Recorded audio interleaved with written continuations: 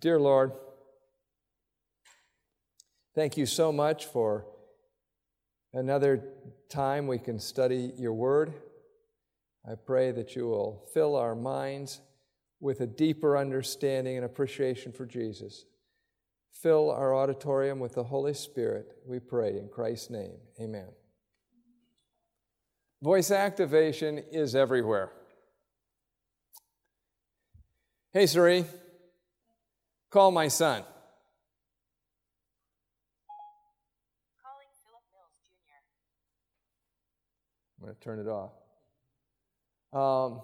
There's Amazon's Alexa, Microsoft's Cortana, Google Assistant, all voice activated. But this voice activation is not new. Everything in the world, everything in the universe, God made voice activated. By the word of the Lord were the heavens made, and all the hosts of them by the breath of his mouth. For he spake, and it was done. He commanded, and it stood fast. Why? Ecclesiastes 8:4, where the word, say it with me, where the word of a king is, there is power. God's voice activates all of creation. In Genesis, God said, "Let there be light," and there was light. And so on through all the days of creation, as each part was created, God spoke. God's word brought order from chaos, beauty from ugliness. The dirt became man, and a rib became woman. By God's word, the ordinary became extraordinary. And that's what God wants to do in our lives with his word. Our study this week has taken us to the outskirts of Jerusalem. In our first study, we saw Martha opening her home to Jesus. If you didn't get the handout for the first lecture, we have one here. Make sure you pick it up at the end. Martha is so much like us. Although she welcomed Jesus to her house, the first time he visited, she worried about what she had to offer Jesus instead of appreciating what he had to offer her. She became overwhelmed, irritated, impatient. She began to feel that the little she had to offer Christ was more important than the much he had to offer her. And we learn from Martha that it's not enough to invite Jesus into our home.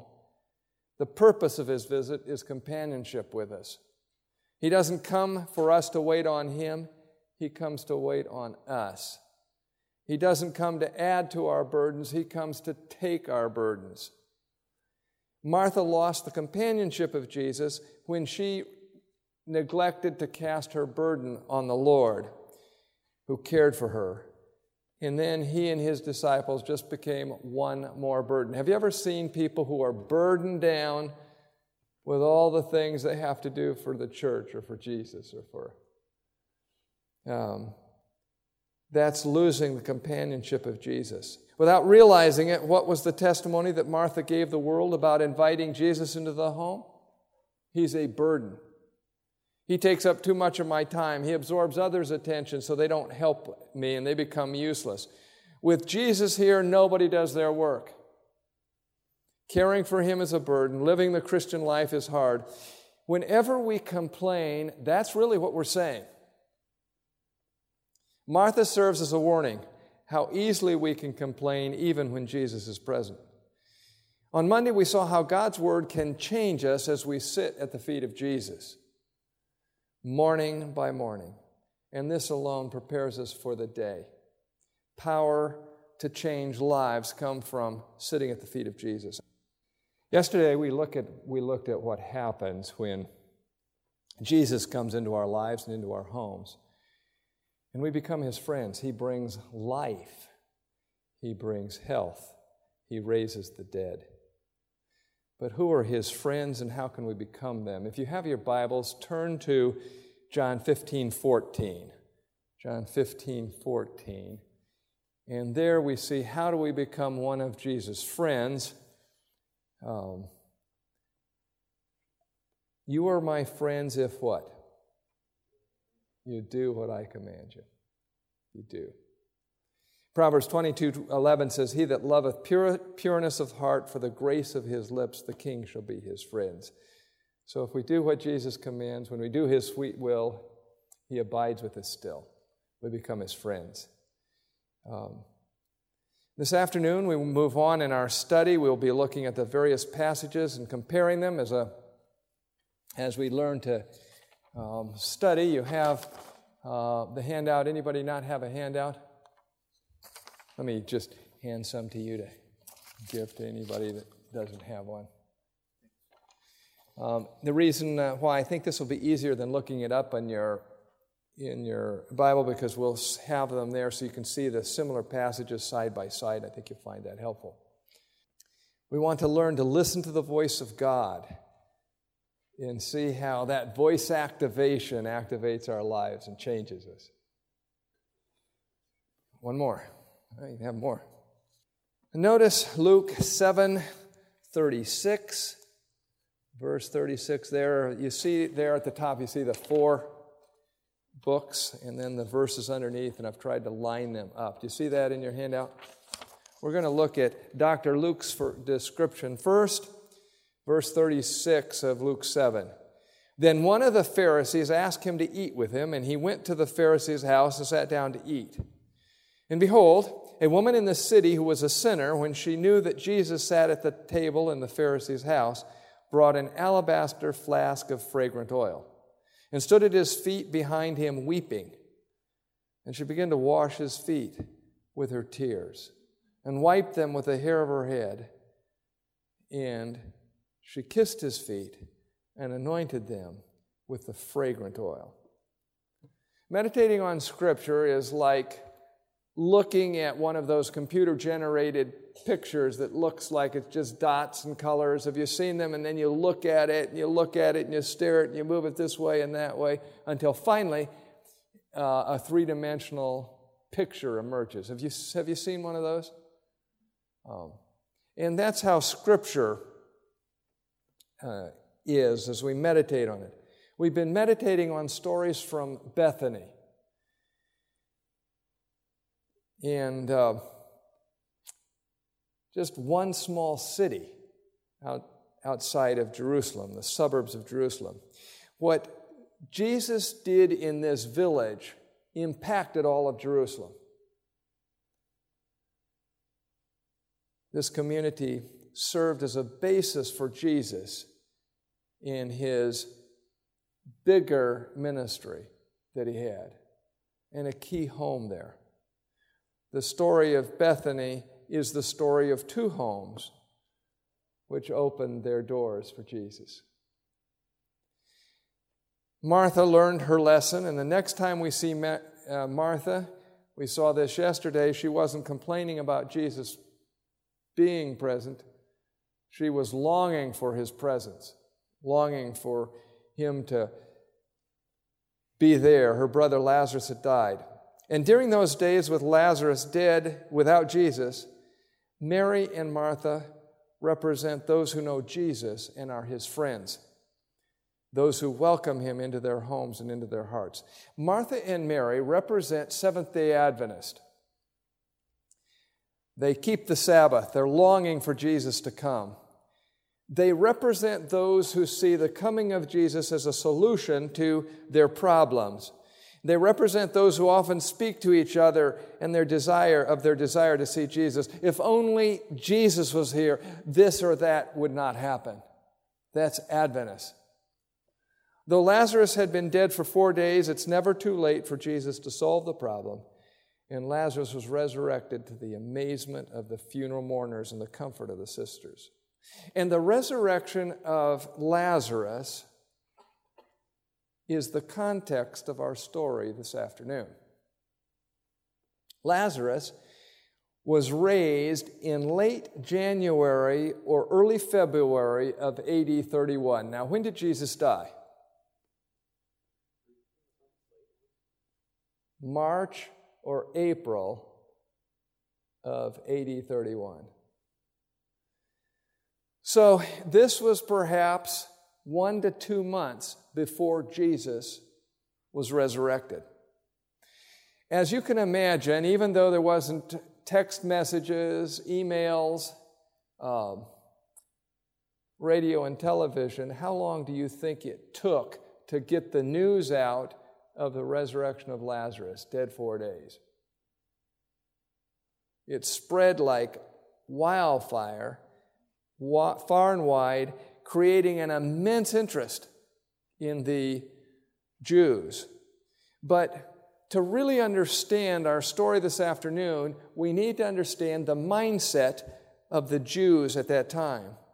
Now, as Christians, we take the resurrection for granted, but not so the Jews in the days of Christ. For them, the topic of the resurrection was one of immense debate. Who didn't believe in the resurrection? The Sadducees, according to Mark 22:23, Mark 12:18, Luke 20:27. They were scientists, and they argued that it was impossible for there to be a resurrection. And here we can get some insight into the way that Satan works. Because the resurrection was a crucial part of the Messiah's message, what did Satan not want Jews to believe? That it was even possible. He wanted to create doubt before it ever happened.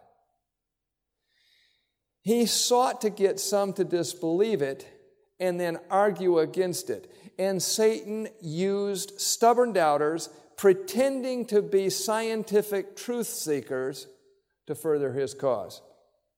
Debates between the Pharisees were so heated and passionate that Paul was able to split the Sanhedrin by simply saying he was a Pharisee and he believed in the resurrection. And suddenly the Pharisees wanted to defend him, and the Sadducees continued to attack him.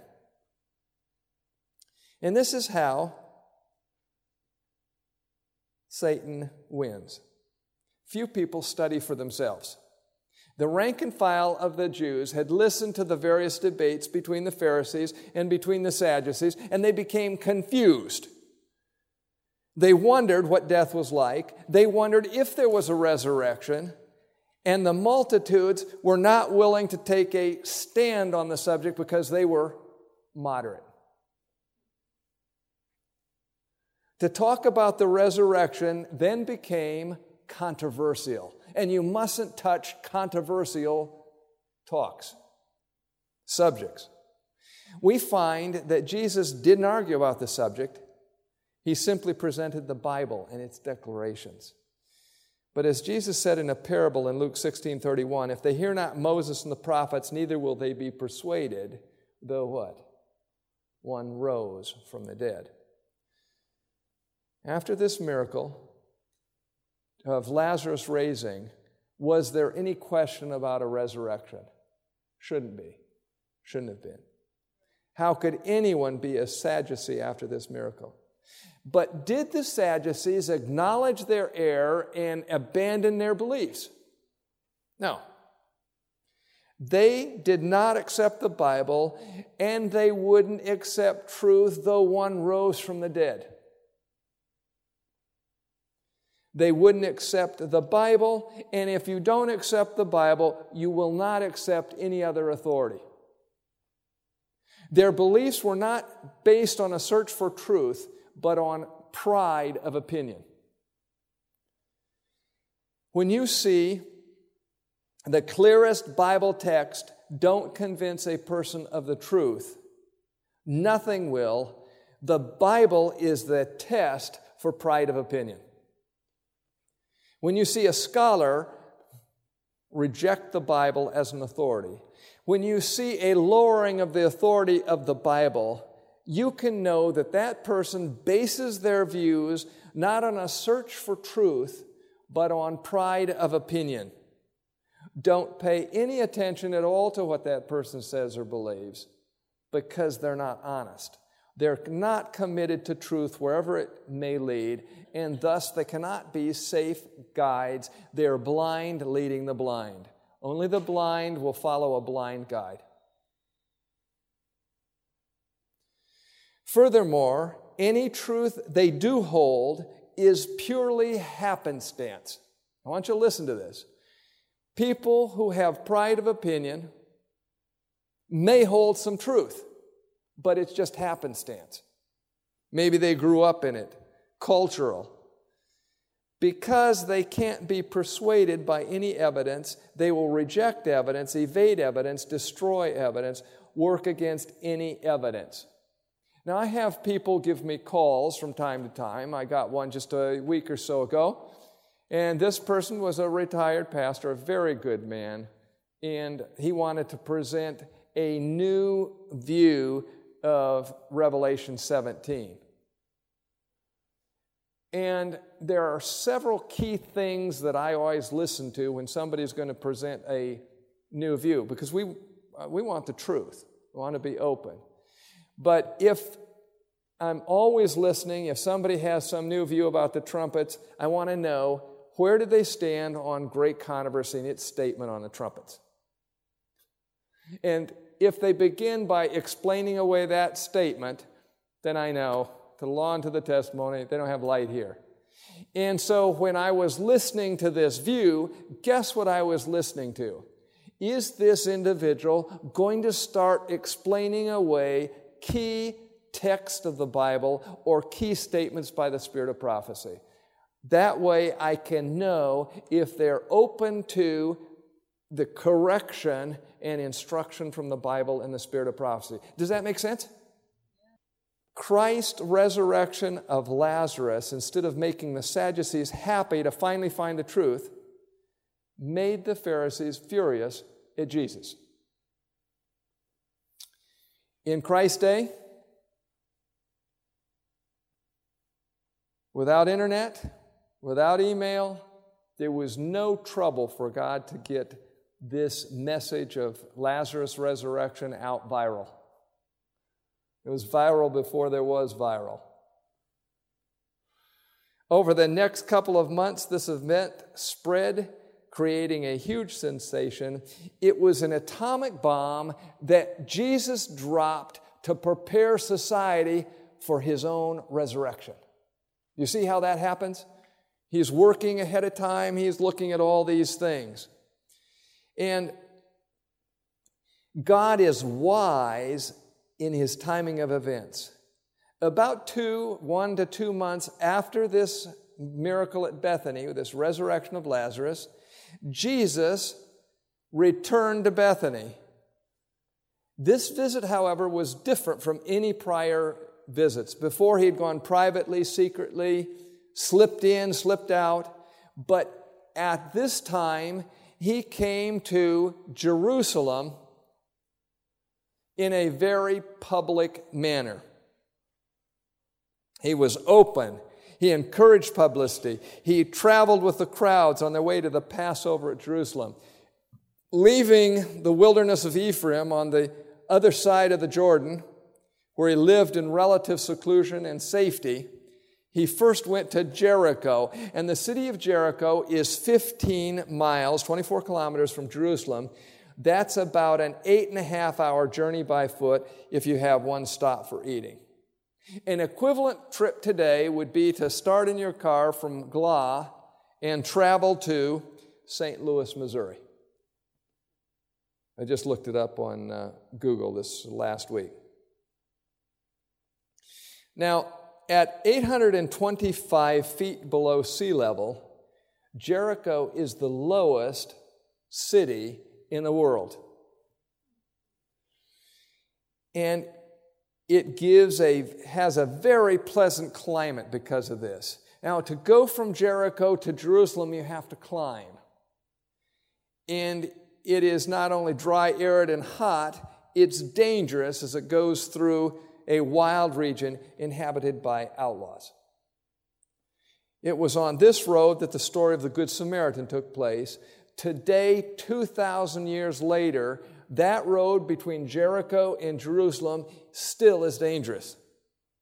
I happened to have traveled that road years ago, and while we were driving up the road, we passed by a bus that had been bombed from some rebel that had been hidden in the caves and area.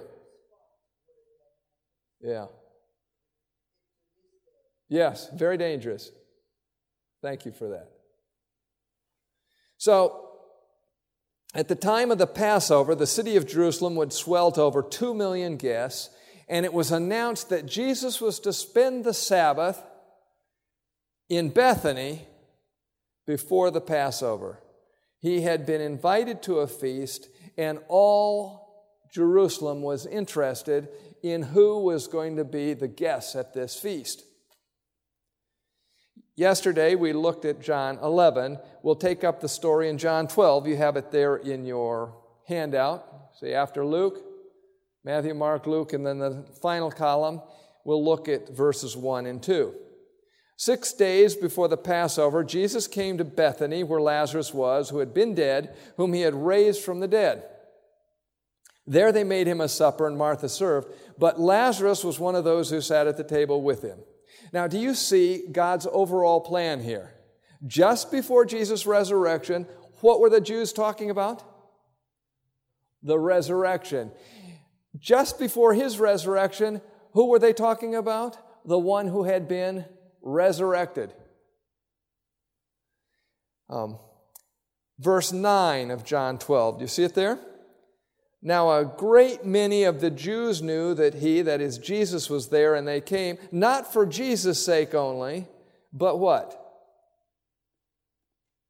Do you have it there? Make sure. Verse 9.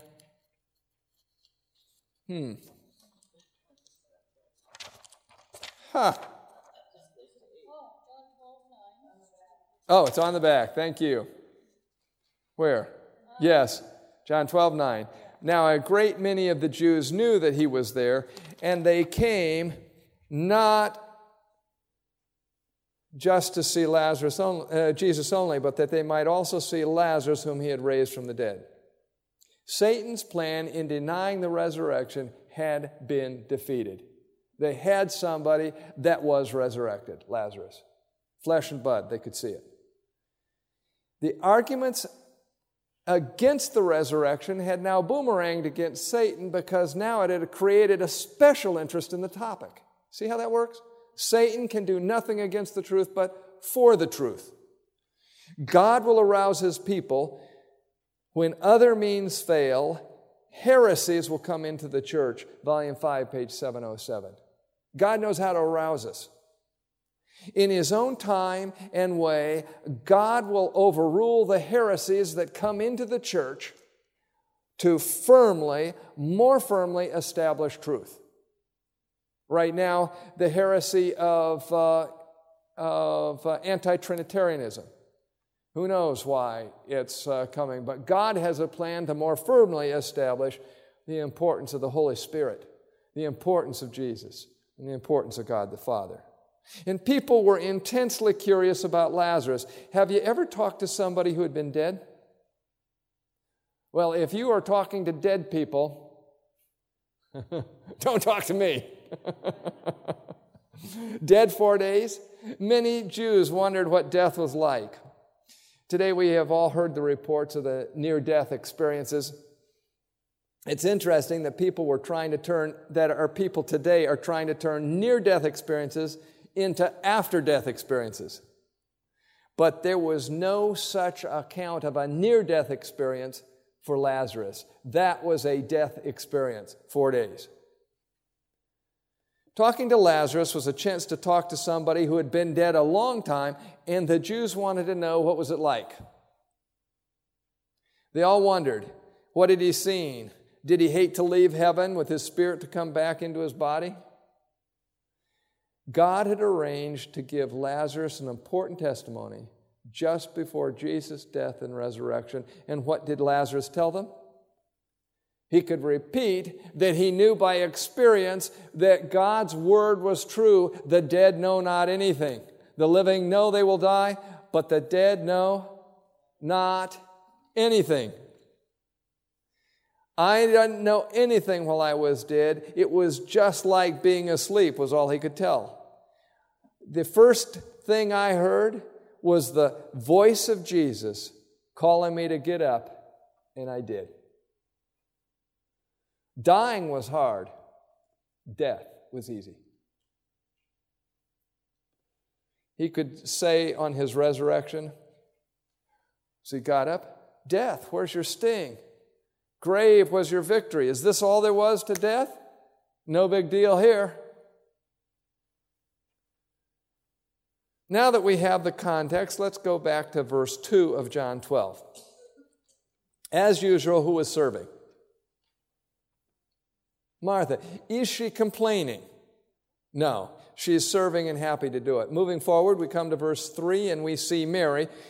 Then Mary took a pound of very costly oil of spikenard and anointed the feet of Jesus and wiped his feet with her hair, and the house was filled with fragrance of the oil. Where is Mary? At the feet of Jesus, where we saw her in our first study. Some people always seem to be in trouble. Do you know anyone like that? No matter where they appear, suddenly they get into trouble. No matter what they do, people understand. No matter what they do, people complain. And that was Mary. Each time we see her, she's in trouble. In her early years, when she'd been apart from Jesus and she had lived a life of sin, she was despised. But even when she was with Jesus, she is despised. Even when she sat at Jesus' feet, she got in trouble. Don't think that if Jesus is in your home and you're at his feet, you will escape trouble. It's not going to happen. Don't think that just because you're sitting at Jesus' feet, you're going to escape people criticizing what you do. Don't think that you can sit at Jesus' feet and escape turmoil. Don't think you can escape misunderstanding and opposition by sitting at the feet of Jesus. That actually invites attack. Now, why did Mary always seem to be misunderstood? Notice Luke 7:37 there over on Luke. I think I have it, verse 37, yes. Behold, a woman in the city who was a sinner. This tells us one reason why Mary was suspect in everything she did. A lawbreaker who's known by the police is often a suspect in crimes they didn't commit. Why? Because they've committed other crimes. And the word sinner has a certain sneer to it, a contempt. The root is a word that means to miss the mark. The Jews didn't use this word to describe the person who had committed a misdeed. The Jews used it for those that were social outcasts. They didn't use that word to describe the sins that were socially acceptable.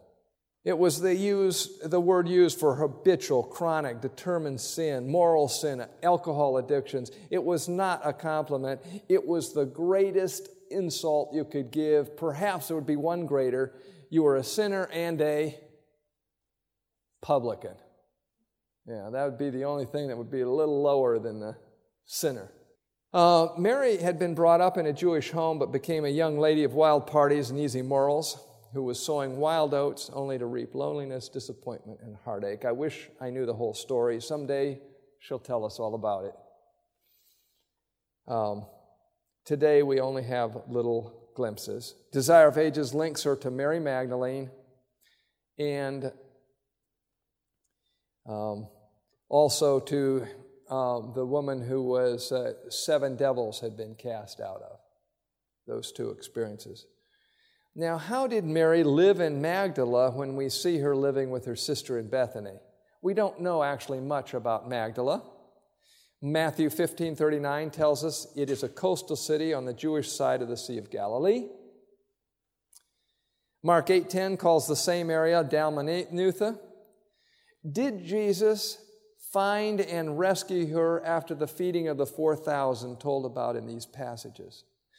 Mary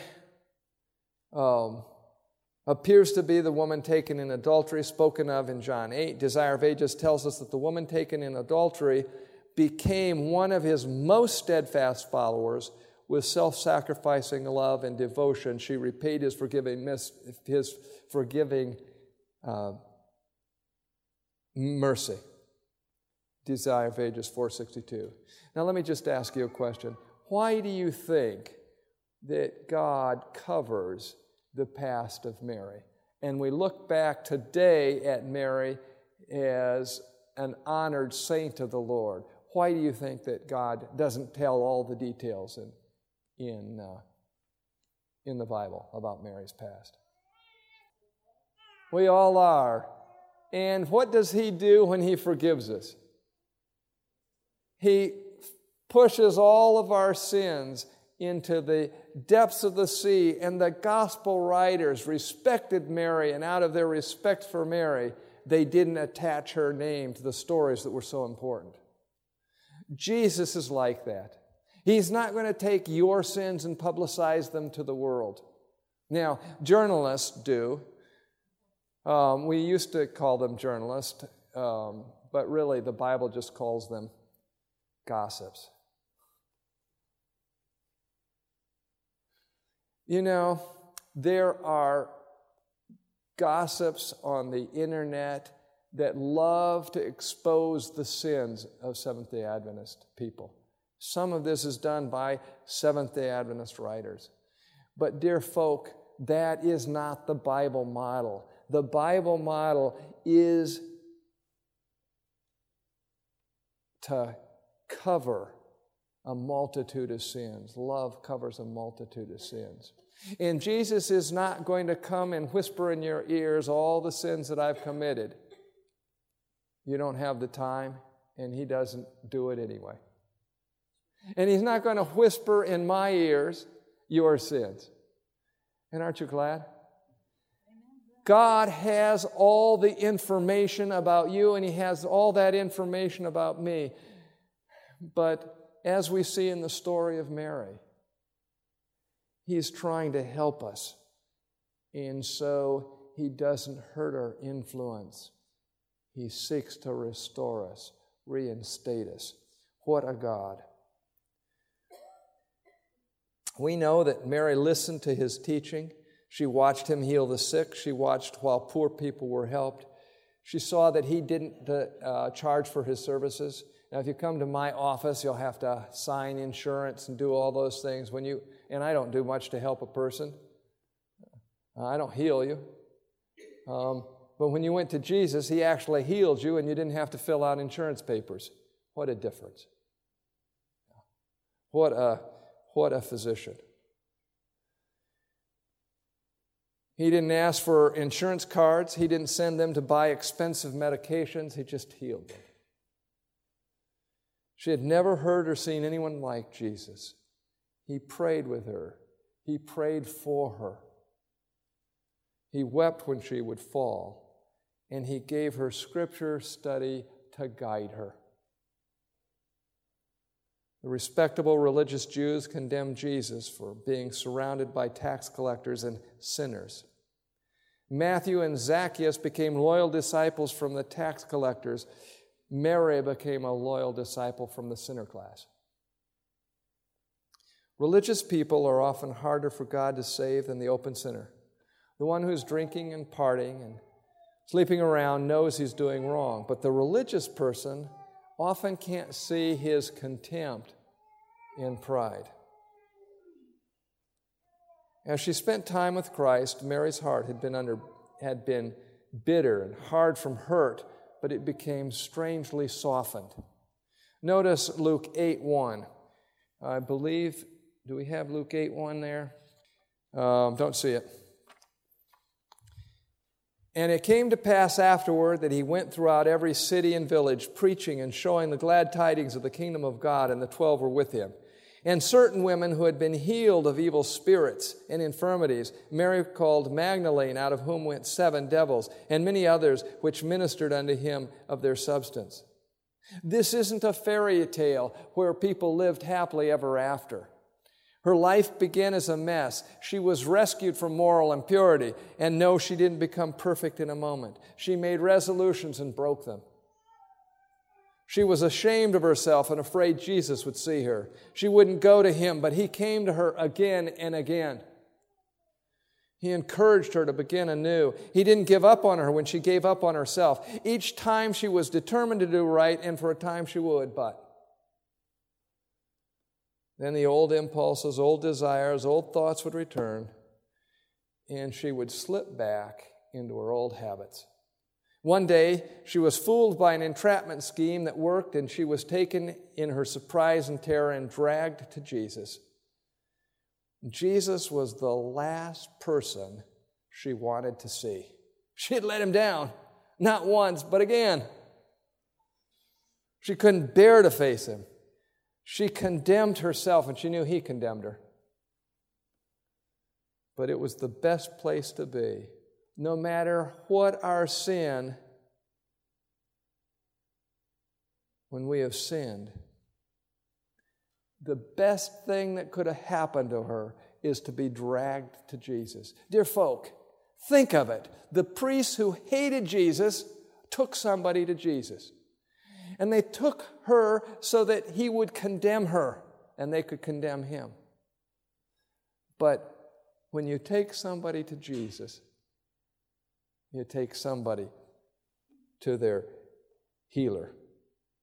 They said to Jesus, she didn't know that they were bringing her right to the solution for her problems. Her captors forgot that. They just wanted to embarrass her. They said, "Say, Jesus, we found this person who's a well-known follower of yours. She was committing adultery." Now, Moses in the law said that we needed to stone such people. What do you say? What should we do to this follower of yours? As Mary heard those words, she knew Jesus' hatred of sin. She knew his desire for purity. And I imagine that her mouth went dry and she cringed, and shame burned hot crimson on her face. You just see it.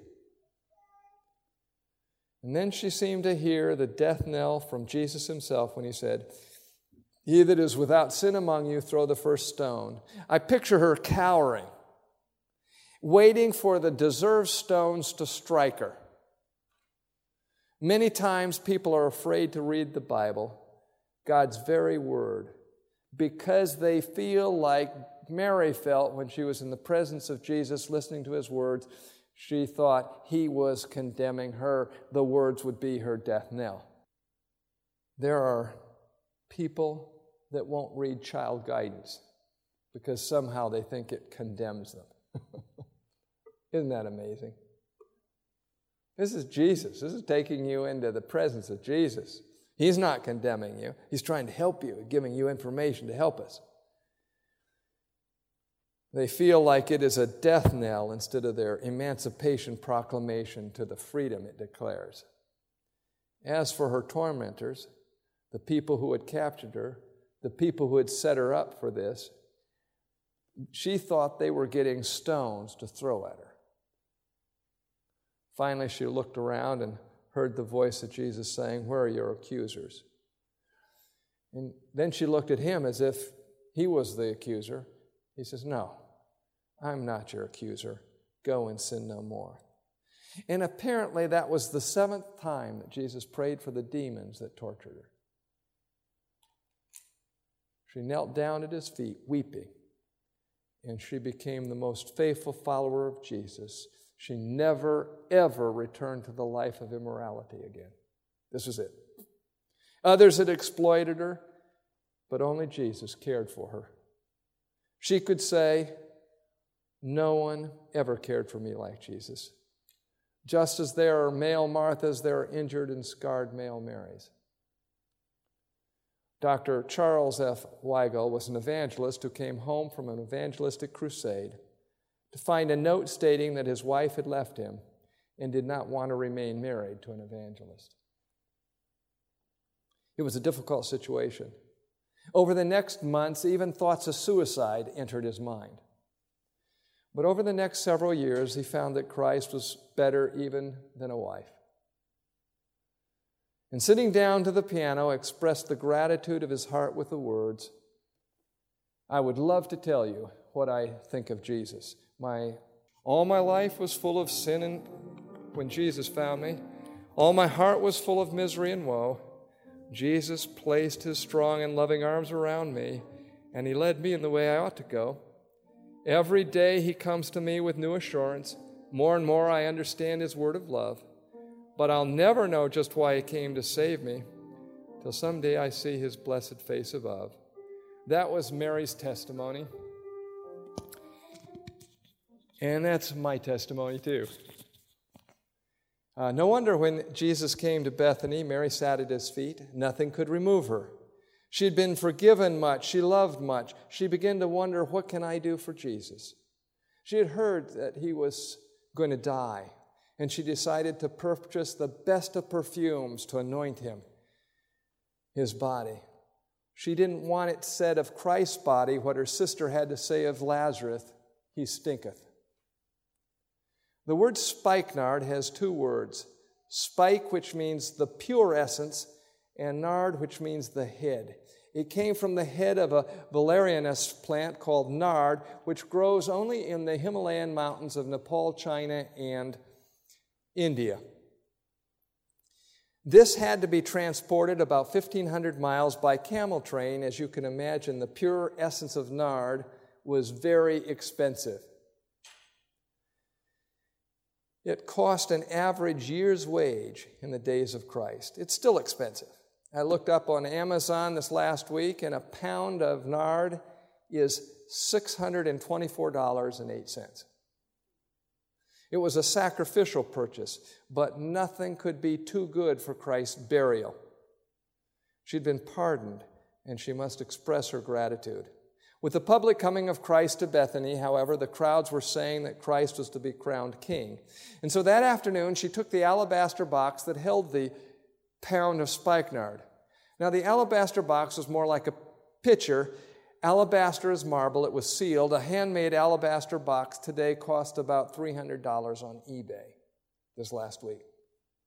Thus, an equivalent purchase today would be a little over $900. Mary broke the seal on that pitcher, and there she washed his tired feet with this ointment. She wiped off the excess with her long hair. This act of Mary's, this act of love, had been foretold. Song of Solomon 1:12. While the king sitteth at his table, my spikenard sendeth forth the smell thereof. All the stories of the Bible have a symbolism. They are types. In story, parable, and prophecy, the same symbols could be applied. A woman in the Bible represents the church. What does a pure woman represent? True church, God's people. What does a harlot represent? An apostate church, corrupt church. Which church did Mary represent? God would teach us that the difference between the pure woman of Revelation 12 and the harlot of Revelation 17 is not what they have done. They are both sinners in the Jewish understanding of the term. But one is a sinner pardoned and cleansed. One has been washed, the other has not been. One has taken the medicine of the gospel, the other has refused it. Jesus said of Babylon, we would have healed her, but she would not be healed. Mary had been a sinner, but she was a sinner pardoned, and Ellen White says that Mary represents the true church. You see, the true church there in Revelation 12 is clothed with stuff that's the sun, that's outside of this world. The world can't give you the sun. She has stars in her crown. The world can't give you stars. This is all out of the world. And her foundation is out of this world on the moon. Luke 7:47, wherefore I say unto thee, her sins, which are many, are forgiven. Her sins had been many, but they had been forgiven. Dear folk, I am so glad that Mary is a representative of what the church is composed of. Sinners, pardoned by the blood of Jesus. Aren't you glad?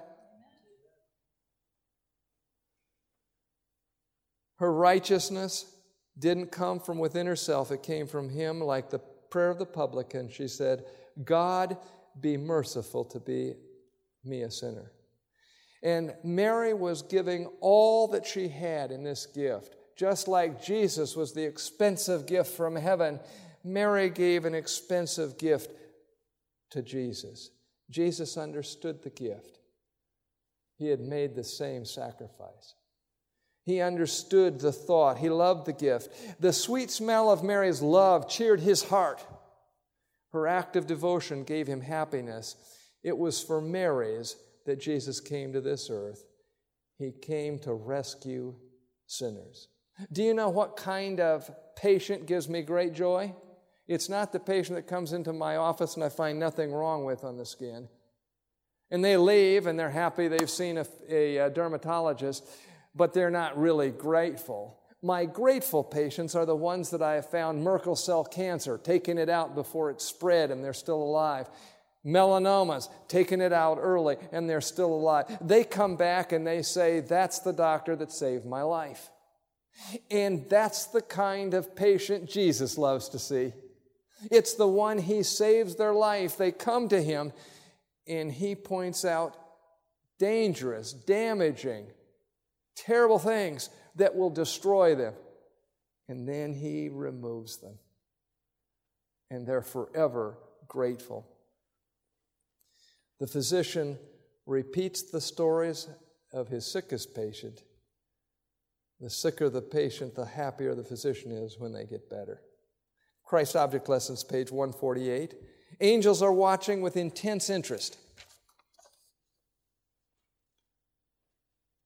Angels are watching with intense interest to see how man is dealing with his fellow men. When they see one manifest Christ-like sympathy for the erring, they press to his side and bring to his remembrance words to speak that will be as the bread of life to the soul. The story of Mary reveals that the harlot of Revelation 17 is not a greater sinner than the pure woman of Revelation 12. Both women committed great sin. One is pardoned, one is not. One is repentant, one is not. One is grateful, one is not. One gives everything she has to Christ, who has given everything He has to her. The other begrudges gifts to God and tries to get all the gifts to himself. God clothes one with His perfect garments. The other is left in the shame of her nakedness. Psalm 32:2, blessed is the man unto whom the Lord imputeth not iniquity. Do you want to know the story, the details of the pure woman of Revelation 12? Read the story of Mary. Read the story of Hosea's wife.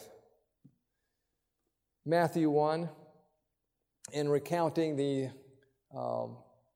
ancestors of Christ, mentions 4 women. Tamar, who played the harlot. Rahab, who was a harlot. Bathsheba, the adulterer. All these are listed in God's Hall of Fame. Have you discovered you are a sinner? Jesus came for you. Have you accepted His forgiveness? Are you filled with gratitude for His love to you? Have you given Him your most valuable treasure? Can you understand Mary's love? Desire of Ages 564. That ointment was a symbol of the heart of the giver. Dear folk, each one of us can give an alabaster box treasure and break it for Jesus today. We don't have to see Mary as doing something that we can't do. Let me read this again. That ointment was a symbol of the heart of the giver. It's a symbol of your heart. But if it's never been broken and spilled out for Jesus, then it's not Mary's gift. Jesus on the cross, His heart was broken, spilled out. Has your heart been broken and spilled out? in the silence of this Bible study time, has Jesus given something for you? Has He done something for you? What have you done to show your gratitude? Have you given what is valuable to you to Him? Is there anything in your life that's too valuable to give to Him? Or do you, like Mary, take your most treasured possessions, saved, and then in saving, spend for Jesus, denying yourself for love to Jesus as He has denied Himself for love to you? Would you just like to say, Lord, I want to give everything that I have and am. I want my heart to be yours. I want you to take it. You're going to have to keep it pure for me. I can't keep it pure for thee. If that's your commitment again, would you just raise your hand? Dear Lord, thank you for this opportunity to look at one of the key stories of the gospel. It shows what your word does for undeserving people, and how undeserving people can bring happiness to your heart, be your friends. Touch us with your love, that we can love others. May we be touched by the gentleness of Jesus, gentle Jesus, meek and mild. And may He change us inside out, upside down, right side up. We just commit our lives to you. May we be your missionaries right here on this campground. To each person we see, each person we talk to. Bring an outpouring of your Spirit, we pray. In Christ's name, amen. This media was brought to you by Audioverse, a website dedicated to spreading God's Word through free sermon audio and much more. If you would like to know more about Audioverse, or if you would like to listen to more sermons, please visit www.audioverse.org.